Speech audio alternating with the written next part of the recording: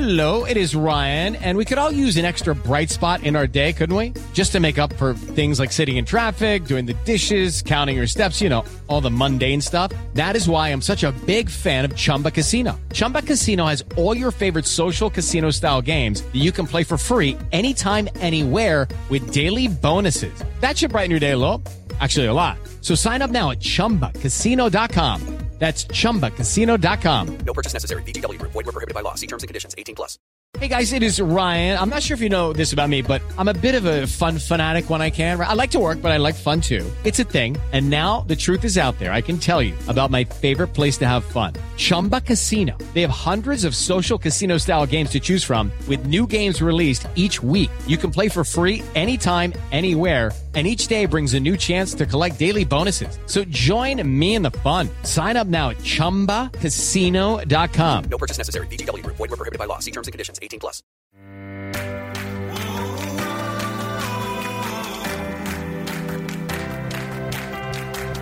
Hey everybody, welcome to the Big Ticket Variety and iHeart's movie podcast. I'm your host, Mark Malkin. This week, 3 stars of It Chapter 2. First up, Bill Hader, followed by James McAvoy, and then Pennywise himself, Bill Skarsgård. It's all about It Chapter 2 on today's The Big Ticket. Stick around.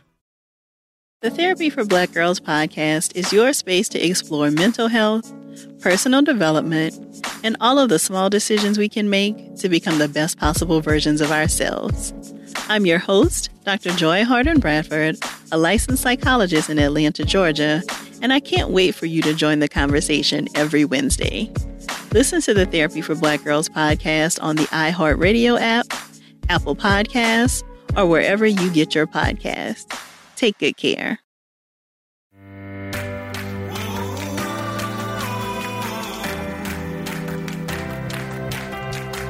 Welcome back to The Big Ticket. Now, here's Bill Hader. So, were you an It fan from like way back when? Did you ever read the book? Yeah, I liked it when I was read it in high school, and then I saw the miniseries when I was in middle school. What do you remember the miniseries? The spider, and then and like everybody like Tim Curry. It was just he was so good in that. Yeah, it was amazing. So when they called you and said, "Hey, we're putting together the sequel to the $700 million blockbuster." It. They didn't say that.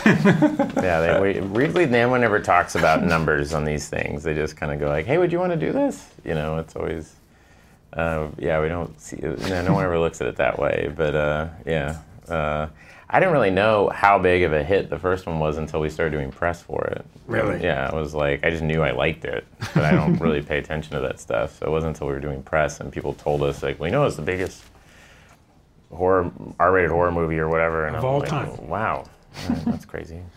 So Finn puts it out there that he wants you to play him, the adult version. Yeah. So you get the call.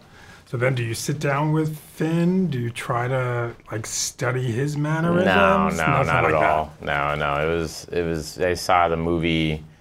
I saw it in the theater, and then I watched it again on the plane on the way to Toronto. It happened to be on the plane, so I sat and watched it again, and then that was about it. And so much of it is, casting or them seeing something in us that helps it, and so I know that was why I enjoyed doing it. So tell us, Chapter 2 begins. Where's Richie at? Where's he in his? Richie's a stand-up comedian. He's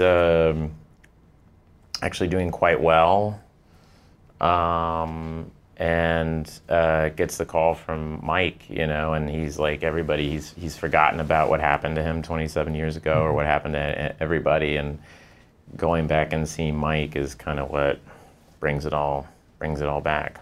So what is it? What does it represent? I think it's just fear, and also I always find it's this weird insecurity thing, but also like the worst things that have happened to you that have defined you, and how you have to kind of get past that. I think everybody has something. What was Richie's? Fearful. Well, I think Richie had an issue, especially growing up in a small town and everything, with his sexuality, and I think he liked.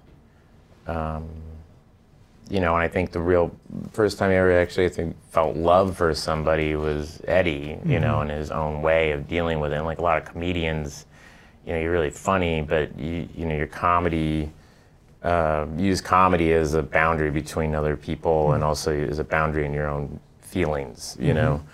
And there's probably something, like Pennywise says, I know your secret, it's a thing that he doesn't think anybody knows about. It's a thing he doesn't even understand about himself, probably. So, I think going back for him was having to kind of face that aspect of himself, and what's kind of tragic about the movie is that he can't really consummate that with the person he loves, and not just in a sexual way, but just in a actual emotional way, and but hopefully he has a understanding of an acceptance of who he is. Yeah. And tell me about that scene in the lake, just when all of you just crying. And That was. Where'd you shoot that? We shot that, I want to say, outside of Hamilton, Ontario. But it was freezing, and it was summer, and it was freezing, and we had a long talk about what the scene should be, and we were all sitting in water, and we were all freezing. I just remember Jessica Chastain's lips turned completely blue. And her fair skin. And I was really going, blue. We need to get her out of the water. and then Jessica was nice and got us B12 shots. And so we went up, and there was this doctor sitting there, and he gave us all B12 shots because we were out in the cold. B12 shots work? I don't know, but if it was a placebo, I don't know what it was. It was heroin. I'll just say it was heroin. I said B12, but it was all we all shot up after the thing. No, but it was fun. It was nice it was nice shooting that scene, and I hope people liked it. What was your last day on set like? Last day on set is actually my scene with Pennywise. The one when you're running away from him? Yeah, that was my very last day on set. That was my day. It was like I shot that and then hightailed it to the airport and got on a plane back to LA. But I shot that, with Bill, and it was a blast. And then, my very first shot of the movie is hitting the gong and saying the Losers Club is just, this meeting of Losers Club has begun. And then my last shot was when I get handed the pamphlet with my funeral service thing on. I looked down on it, and that was, I shot that, and then they were like, that's a wrap. Wow. Yeah. So did you know from the beginning that Richie was gay, or is it something that evolved? That was something that we talked about when I arrived. And I learned about all this stuff about people thinking they're gay and not knowing if they're gay, or, and that it was implied in the book, and then I think Stephen King said it was never, he never thought of it that way, but he likes the interpretation. And then, and I talked to Andy about it, and we had a long conversation, and we just decided, like, oh, let's just do it, And the film does, I talked to you a little bit about this the other night, the film really, as much as it's a supernatural and, this crazy dancing clown, dealing with some really heavy issues. Domestic violence. You look at this opening scene. And I guess it's based on a real event. Yeah. And I kind of like that because it was, it's like, no, now we're grown-ups now, and when you grow up, those kind of things are the things that scare you. It's not so much monsters or whatever. It's like you see something on the news and you go, oh gosh, if that happened to me, or worse, someone I love or I care about. Right. And, now you go, well, now I can't go into that part of town anymore. Now when I leave a carnival, I need to go with like 5 friends, you know what I mean? Right. And it's like, it changes your life, you know, because you're trying to avoid those things. So what did you think the first time you saw Bill Skarsgård as Pennywise? It was great. I mean, he's just a great guy. So it didn't really affect us too much. But we, it was just like, oh, there's Bill, and then mostly that how uncomfortable he was, and then that he never complained about it. I don't know how I would have been like, can I please take these contacts out or whatever?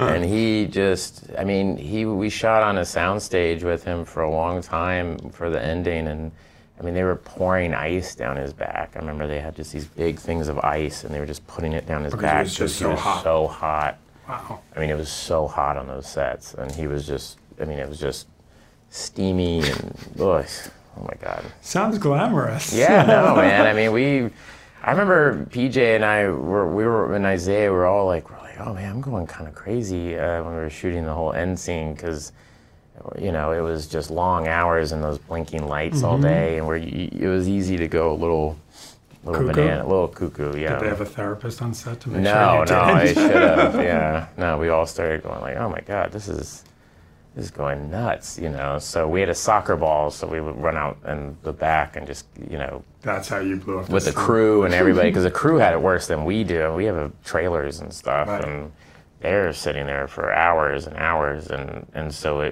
these kind of, like, it wasn't soccer games, it was just kicking a soccer ball around, but it was fun. And then Jessica just covered in that fake blood. Yeah, and then she was really cold in the blood. And then she was cold in the fake blood, so it was this thing of like, she's cold, you know, Bill's hot, you know, it's just trying to figure the whole thing out. But yeah, no, everybody had something that they were, you know, uncomfortable with, or, you know, I pulled a groin muscle and had to go to the doctor, and like. Was that from running from Pennywise? Yeah, running from the big thing comes out, and we all turn around and run.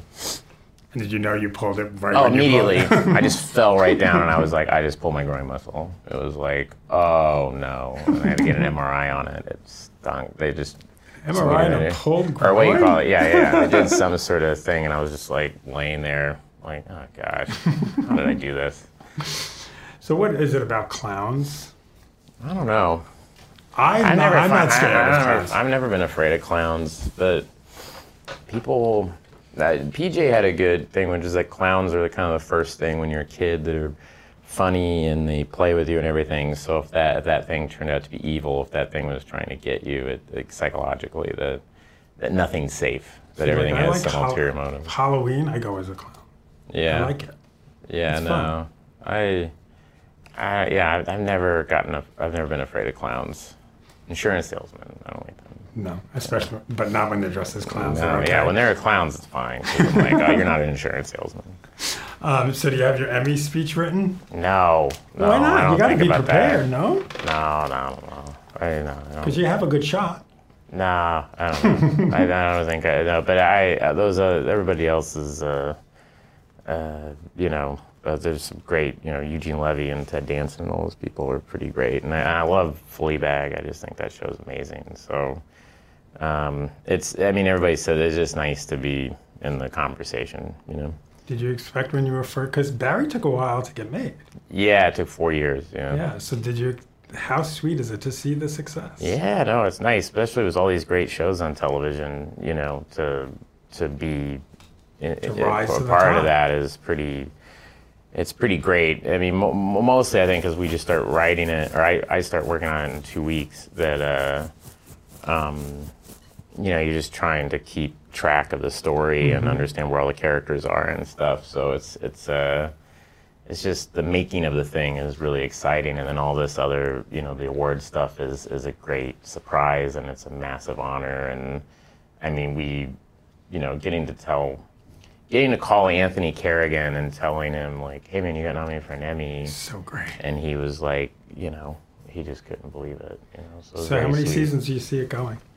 I don't know, man. Hopefully, I don't know. I don't want to put a number on it because I know it'll change. So, but do you have the story thought out? Yeah, well, there's something that we always knew that it needed to hit, and it was in our initial thought, right. Like when we first talked about it, and we haven't gotten to that yet. And every season, I write that on the board of like, okay, and then this happens, and then in season 1, a bunch of story kind of pushed that off the board, and then season 2, I put it up there again, and then we came up with more story, and it pushed it off the board again. So hopefully, season 3, we can get to that place, right. And then we'll have a better idea of how much longer we got. And Leslie Jones announced she's leaving SNL. Yeah. What's your advice to someone that weekend that they wake up and they're like, they're not doing it? You know what? It was hard for me to watch it. It was really hard for me. Yeah, I sat down, I got like popcorn, I was like, oh, I'm gonna watch it, and the show, and it's gonna be great. And then it was watching your Game Polar said it's like watching your own funeral. You just feel like, well, I'm not there, and everyone else is there, and this is weird. And so I couldn't finish the episode, and I went and saw the movie Prisoners, which is really dark. Wow. So I went to a late screening of Prisoners. I go, I just need to get out of my house. And I went, because I was like, I'm feeling kind of sad. And I went to Prisoners and was like, what? This was a terrible, that's a great movie. But I was like, this is so... line? I just like Denny, I can never say his name, Denny, phenomenal director. And I was excited about that. But I just went, what was I thinking? This is so dark, How long did it take you to finally be able to watch it comfortably? Probably when I went back and hosted. Really? Yeah, it took me a while. Yeah, it was hard to, just because it's like your house. It's like your home, So, but yeah, I love it though. Yeah. Awesome, Bill. Thank you so much. Thanks, man. Always so Thanks. great. Yeah, thank you. That was It Chapter 2 star Bill Hader. Now we're going to take a quick break, but when we come back, it's James McAvoy. Find out what James told me about joining the It family, plus he weighs in on the not-so-successful X-Men Dark Phoenix. Have you written a book and need some insight into what comes next? Or are you passionate about cooking and want to know how to make it your career? Or maybe you just want to hear insider stories about the entertainment industry. Either way, we've got you covered with the Two Guys from Hollywood podcast. I'm Alan Nevins, a literary agent and talent manager. And I'm Joey Santos, a columnist and celebrity chef. And on our podcast, Two Guys from Hollywood, we bring our expertise to the table with, of course, delicious cocktails and all kinds of recipes for you to try at home. So grab a drink and join us. We've got a wide range of celebrity guests and Hollywood insiders to discuss pop culture, publishing, and entertainment. And we'll provide you with an unfiltered and sometimes brutally honest show about Hollywood. As we like to say, we don't dish, we serve. Listen and follow Two Guys from Hollywood on the iHeartRadio app, Apple Podcasts, or wherever you listen to podcasts. We'll talk at you soon.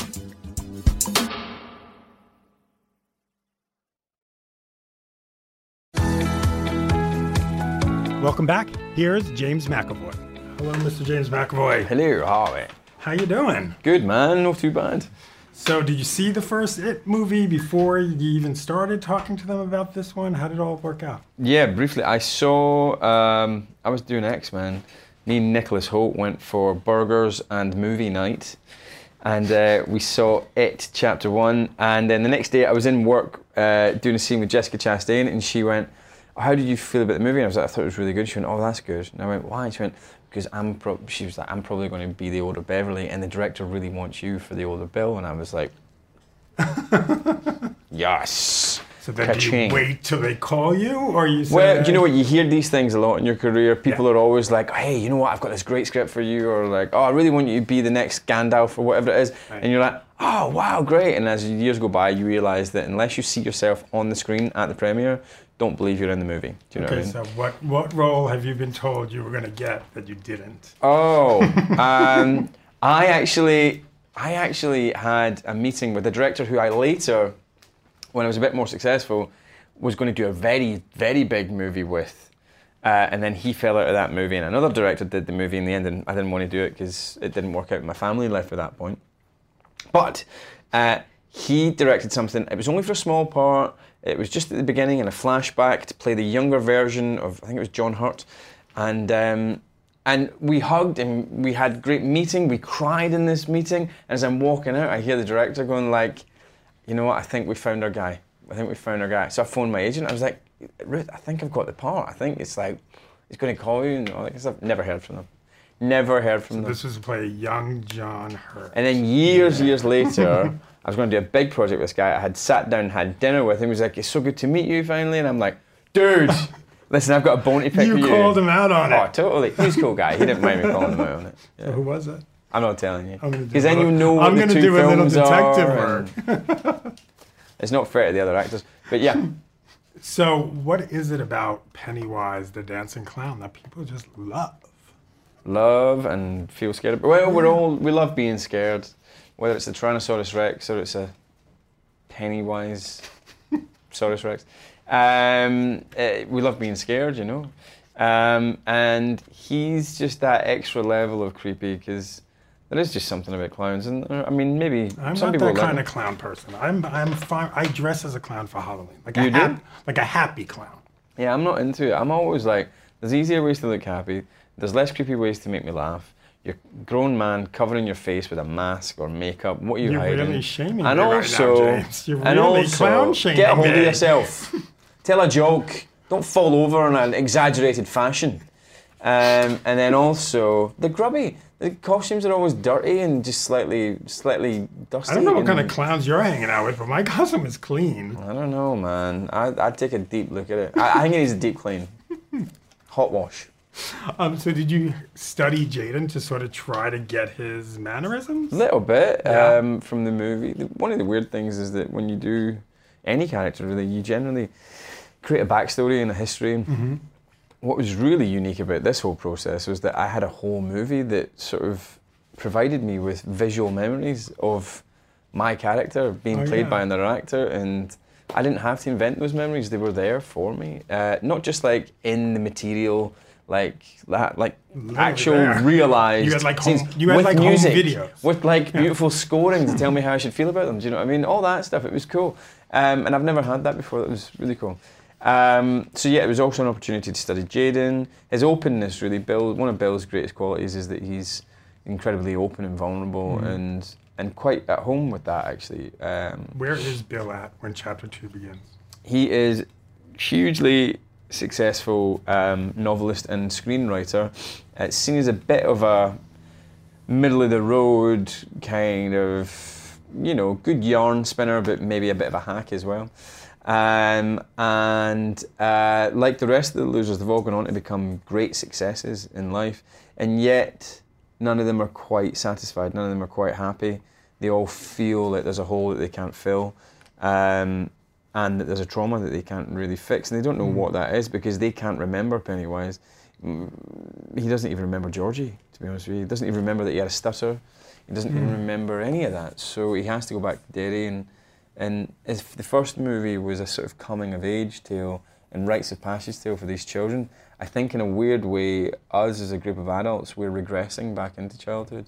So within 5 minutes in the first scene of us all together, we are coming at it much more like adults. Like, oh, you've got a fashion business, that's great. And then like 5 minutes later, we're telling each other, screw you, fuck you, and like throwing food at each other, And I think that it's important for them to reconnect with the child inside, because they've been robbed of it by the glamour of Pennywise and the magic of Pennywise.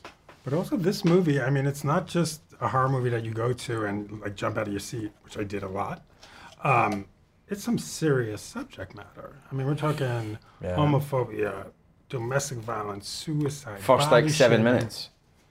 And let me tell you, that was tough to watch. Yeah. My husband and I turned away. That was they weren't even going like, and Pennywise is pulling the strings. It was nothing. It was just like, that's America, that's our life. Pennywise hasn't even come into it yet, and the world is fucked. It's terrifying. And there's a darkness there. And that is one of the things that I think that Stephen King was writing. He doesn't just write about horrors. Right. He doesn't just write about the supernatural. He writes about small town America. He writes about America. He's fascinated by America, and particularly that neck of the woods of America. And he was saying, like Pennywise is here in this part of the world for a reason. Do you know what I mean? He's here in this little place. There is a darkness in Derry, and if you like that the extension of that is spreading out. But when I saw that, I mean, I'd read it, but when I saw just how unflinching Andy was in how he portrayed that, I mean, I was taken aback. But I think that's one of the reasons why I love the film, because whether it's the sentimental moments, or whether it's the brutal moments, whether it's the romantic moments, whether it's the hilarious moments, of which there's many as well, or whether it's just the pure terror-inducing moments, he goes for it so hard all the time. And I think that's true to Stephen King, because he didn't just write a horror movie, he wrote a coming-of-age story. He wrote The Goonies meets Stand By Me, which he wrote himself anyway. A horror story. He wrote an adventure story. He's a metaphysical, psychedelic, trans-dimensional story about a clown and a travelling turtle that you don't bring in the film. You'd make a great marketer. I do. You'd make don't a I? great marketer. Thank you. That one line on it was really good. Which one? Transdimensional. Blah, blah, blah, blah. It's a blah, blah, blah, blah, blah, blah, blah, blah, blah, blah, and $700 million. My next question. Pressure. $700 million. Not $100 million. Not 200 million. Keep going. No, 3. 700. I know. And all of you are like, nah, pressure. And they got to make that just to pay me. I mean, whew. Wow. That cost So it's, the overheads have gone up. Yeah, no, you're paying the adults now. Yeah, it was a lot of money. But again, I'm never really in this business to go and see what's happening at the box office. It is an indication that you've got bums on seats, and you always want to find an audience. You don't do this to tell your stories to nobody, But it's not so much about the money, it's just about finding an audience and people getting excited about coming to see it. There's nothing better than when it comes around to the weekend and you're wanting to go and see a movie. And it's cool if you're the only one that wants to seek out this little niche movie or whatever. Right. But when everybody wants to go and see it, I had that experience growing up, I'm sure you did, when there was like 3 channels and everybody would go into school on Monday morning and everybody had watched the exact same 5 shows. Right. And we all talked about it. Not anymore. And like when the original TV version of it came out, we were all obsessed over it and talked about it and discussed it, and it's almost like we were all in the same club, and you don't get that much anymore. No. So when something like this comes along and you get a big box office figure like that, what it means is you can have a truly communal experience and share that, because like a drama or a romance, you can sit there and appreciate it. You don't really know if anybody else is liking it, but with a comedy or a horror, there's a real visceral response that lets you gauge whether it's working or not, because they either laugh or they jump in fear, and when we all feel like that in the theatre, it's just brilliant coming together. And you got to work with Stephen King. I know. It was. Did you know that was happening? Did they tell you beforehand, or did you pop into the store and there he was? No, I knew he was coming. In fact, I was really nervous about it because I've worked with novelists before, not worked as acting, but they've been come and visit and stuff, and they've always been like, you're not really how I see the role. And you're like, okay, I'm going to go do my job. You can sit there and have tea and have people bring you biscuits. All right, thanks for delivering that to me before the cornerstone moment of my performance in this movie. So I was a bit wary. I'm also a fan of his, and I had loads and loads of questions, not even just about it, but other things too. To which he answered generally with, you need to remember I was high as a kite when I wrote all this and I don't even know. And I'm pretty sure he was just being self-effacing and not wanting to talk about it too much. But he was brilliant in the scene. The scene was written in the book, this curmudgeonly old Maynor, and he's brilliant. He's observed that. That's why it exists, because he observed that so beautifully. And so he was actually kind of tailor-made to play that as well. But when we got there on the day, the scene had been cut massively, and all these great one-liner zingers that were putting me down for being too big for my boots. Like, when you go back to your hometown or your family or your friends or whatever, feel like they need to bring you down a peg, and you're like, oh wow, I didn't realise my head was big, but okay, go for it. He's got that going on, and Stephen King definitely brought me down in that scene. But anyway, so all these great one-liner zingers are gone. So I found myself arguing on Stephen King and the character's behalf to put Stephen King's words back in Stephen King's own mouth. I was like, this is so surreal. I feel like you're a literary agent. You know what I mean? It was brilliant. It was really cool. So I want to talk to you about Dark Phoenix.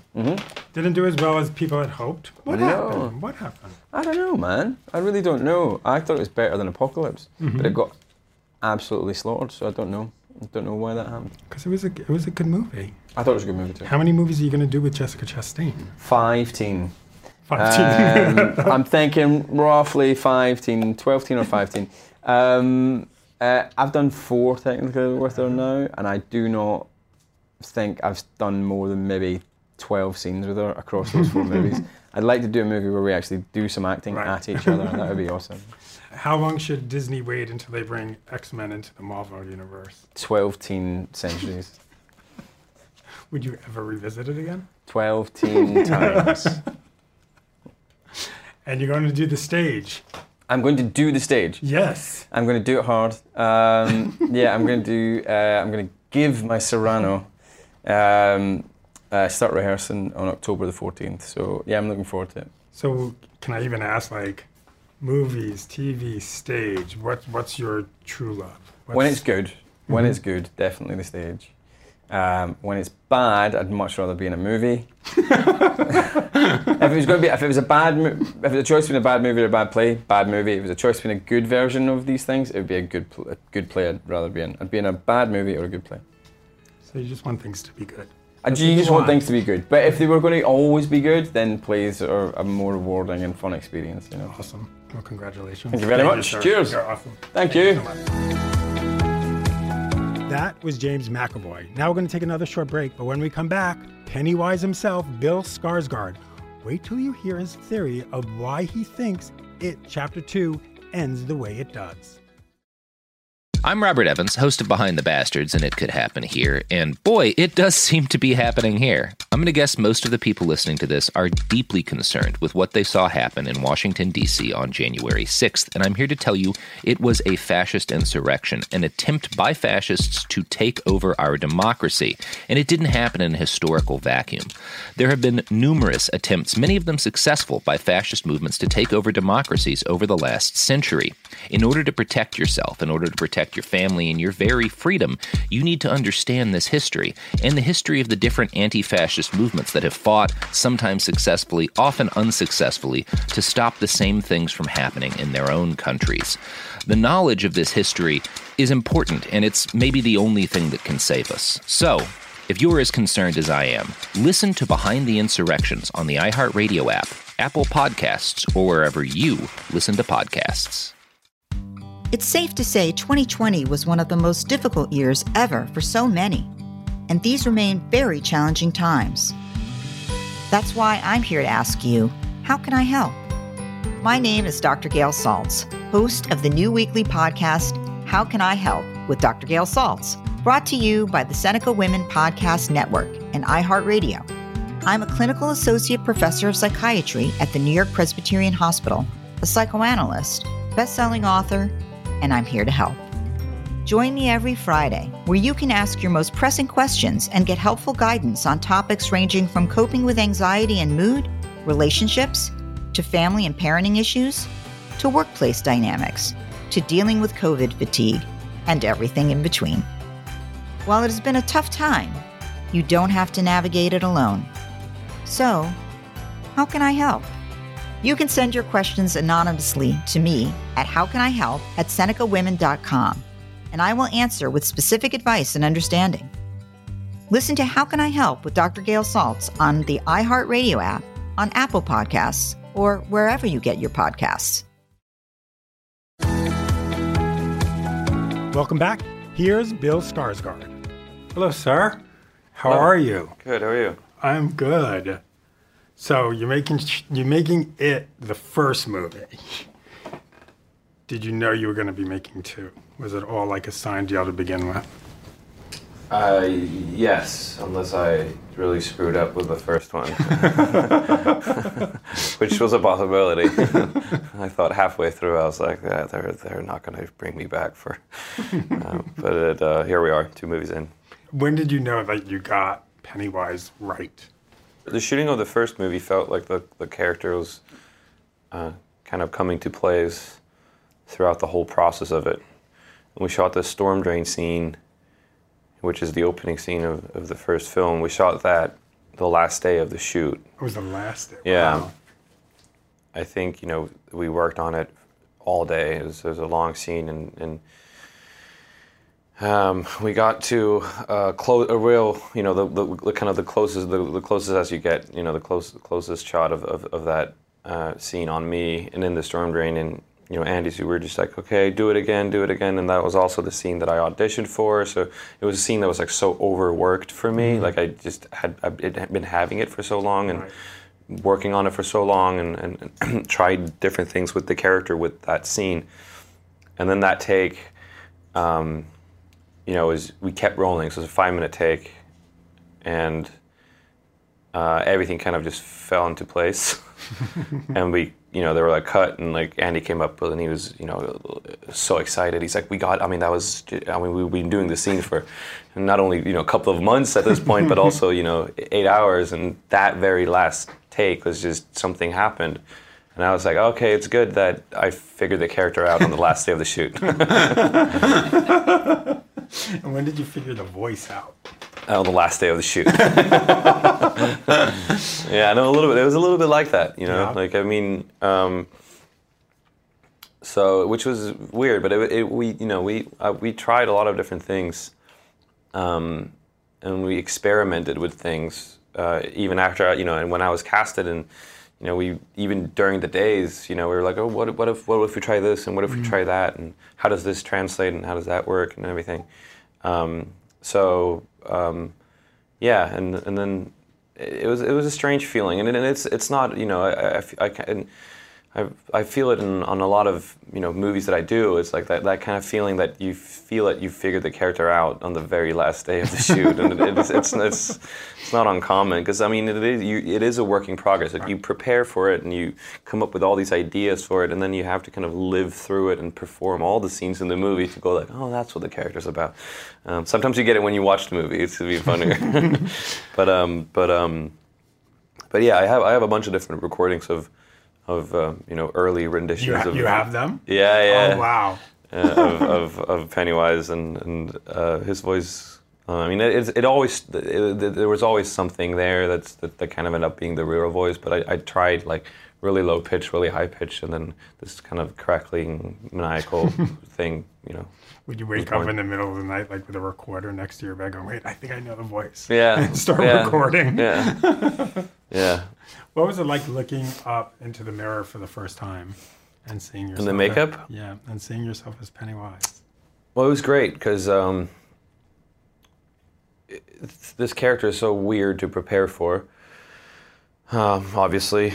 But one part that was completely new to me was that the makeup and the costume is such a big part of who the character is and how he acts and moves and talks and all of that, So I had prepared for weeks without knowing what really what the makeup would look like on my face. Just the voice. The voice. The voice and the laugh, but like literally filming myself and looking myself in the mirror, with doing the face, but and everything, but not having it on. So the first time we got it on was for a test shoot, and the whole process, I think it took probably like 4 hours to apply at that time, because we got it down to 2.5. The first time took really long, but in every stage of the way, it was just me sitting, because you sit in front of the mirror, the vanity mirror, watching yourself, and every step of the way, I was like, okay, how does this work with the with how does it translate, and what does it look like, and I was fascinated. It was like, how does my face translate onto the makeup? So I would do the same thing then. I was just like, I would just film kind of myself doing the scenes and doing things and kind of trying different things, and then look at it later, being like, oh, okay, well that's kind of cool, and that's kind of cool, and because it's almost like you're doing two faces, because you have your face, then you have the clown face. Yeah. It's like you're working I don't know how to explain it because I'm not an actor, but like you have this clown face, but you're this kind of human thing. Yeah. Yeah. I mean, and you get to see it in the second film without the makeup on, and like it's almost even more unsettling when it's a human looking like that. Like, oh, that's what he looks like. Yeah, it's like, oh. So, where has Pennywise been for over 2 decades? He's just hibernating and waiting to get his powers back. There's the second film is very strange and abstract in a lot of ways, and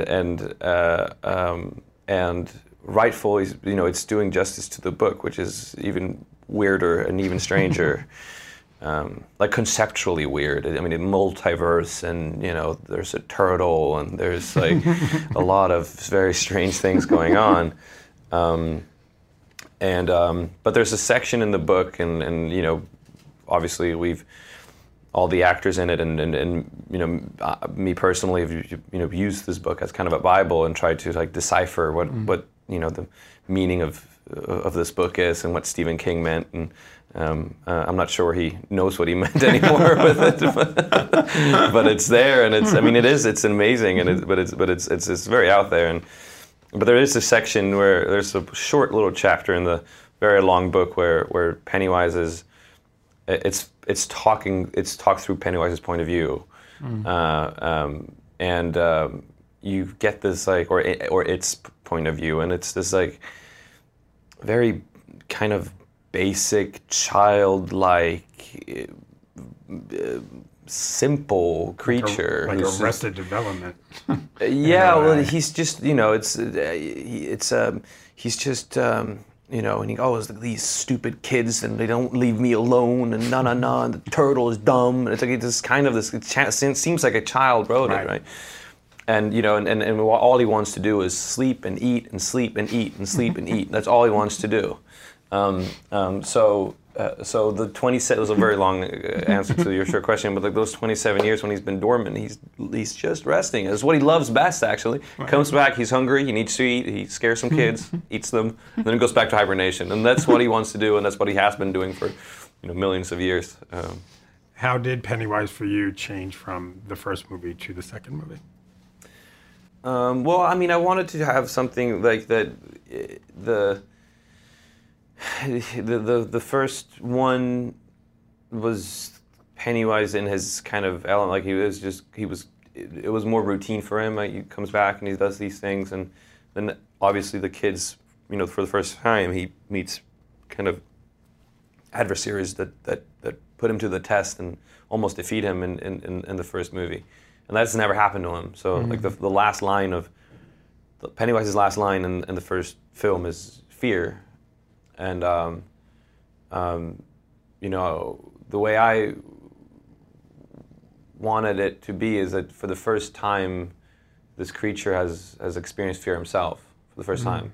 So that's sort of his journey in the first movie, that this thing that feeds off of fear and scares others, and that's kind of where he exists in your own personal fears.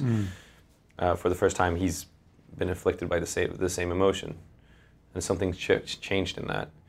And then so coming back in the second one, he's there's something different about him, and being exposed to that, and we just explored a bunch of different things that may not be too apparent in the final version of the film, but there's a lot of ideas that I was kind of thinking about as Pennywise kind of coming back, seeking revenge, but there's this kind of masochistic idea that in the very end of the film, where when he does finally get defeated, it might be what Pennywise wanted all along. Really? Yeah. Why do you say that? Well, because it's I just thought it was a fun idea that you have this evil entity that's just, everything about what the character is just, you cannot like yourself, right? You're so miserably angry and, maniacal, and he feels like this kind of, cancer. At least me performing it feels like it's just so much bad stuff that, I thought that for that being to exist, maybe what he actually wants, maybe existence is a torture for him, a form of torture for him. So him finding the kids, and if you look at it that way, it's Pennywise wanting the kids to bring back the losers, right, and them all together to kill him. Wow. Yeah. And listen, as you said, Pennywise is like a cancer. He's just she. What is it? What is it? It's vile. But then the movie deals with some really realistic, heavy material. The movie just opens with this horrendous gay bashing. So there's homophobia, there's domestic violence, there's body shaming, there's suicide. Yeah. What do you tell people who are expecting? They're going to go to a horror movie, they're going to be really scared, but it also leaves you thinking about a lot. Yeah. Yeah. Well, the movie is so abstract and out there, right? But the movie opens with something that is so very much a reality, and it's a very real scene, and it's very brutal and violent. My husband and I looked away. We couldn't watch it. No, but it's and I think there's a point to it, that is what you get introduced to, and then that leads into this very kind of over the top, fantastical story. But what it's a little reminder that it or the evil entity of it and Pennywise kind of lives in all of us, and it does take real root and form in society, and that is a way of setting it off, and I think, I heard somewhere that Stephen King initially, like, why he wanted to write the book was because a hate crime like that did happen. That is a very real thing that does happen, and then you get introduced to Pennywise the Clown as kind of the embodiment of that kind of thing. So your last day on set, how do you say goodbye? What do you grab? What do you take home? Do you cry a little? No, I'm not very sentimental that way. Like actually last, so we did go back and shoot a little bit of additional scenes. So those ended up becoming kind of the last thing that we did with Pennywise. But the last scene I did was the scene. It's funny because I got this question like a couple of days ago, and I couldn't for the life of me remember what the last shot of the movie was.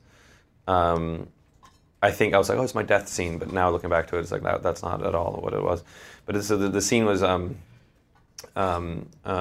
where when Ben is getting suffocated by all the sand coming in, and I look down and I go, oh, you're like, and I close the clubhouse door on top of him, and I go, you fatty little loser, and I shut it and I leave, and that was the last thing that we did, and we played around with it, and Andy Muschietti, the director, he loves filming so much that like he just wouldn't call a cut. So it's like, do it again, and because he knew that was the last scene, the last take that we would do of the movie, and he was just trying to hold on to it for as long as he could. That's awesome. And then finally, he said his kind of trademark thing was his spit, and that means that he's got it. So as Pennywise, I spat into, or towards the lens at least, and then I handed Andy the buck teeth.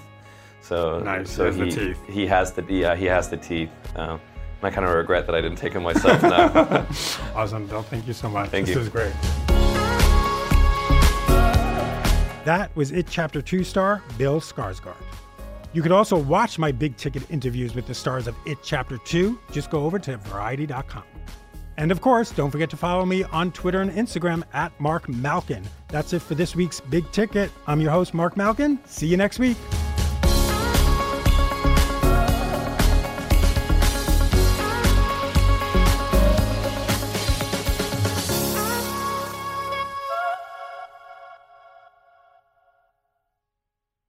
Hey guys, it is Ryan. I'm not sure if you know this about me, but I'm a bit of a fun fanatic when I can. I like to work, but I like fun too. It's a thing. And now the truth is out there. I can tell you about my favorite place to have fun. Chumba Casino. They have hundreds of social casino style games to choose from with new games released each week. You can play for free anytime, anywhere. And each day brings a new chance to collect daily bonuses. So join me in the fun. Sign up now at ChumbaCasino.com. No purchase necessary. VGW Group. Void where prohibited by law. See terms and conditions. 18+. Lucky Land Casino, asking people, what's the weirdest place you've gotten lucky? Lucky? In line at the deli, I guess? Aha, in my dentist's office. More than once, actually. Do I have to say? Yes, you do. In the car before my kids' PTA meeting. Really? Yes. Excuse me, what's the weirdest place you've gotten lucky? I never win and tell. Well, there you have it. You can get lucky anywhere, playing at LuckyLandSlots.com. Play for free right now. Are you feeling lucky? No purchase necessary. Void where prohibited by law. 18+. Terms and conditions apply. See website for details.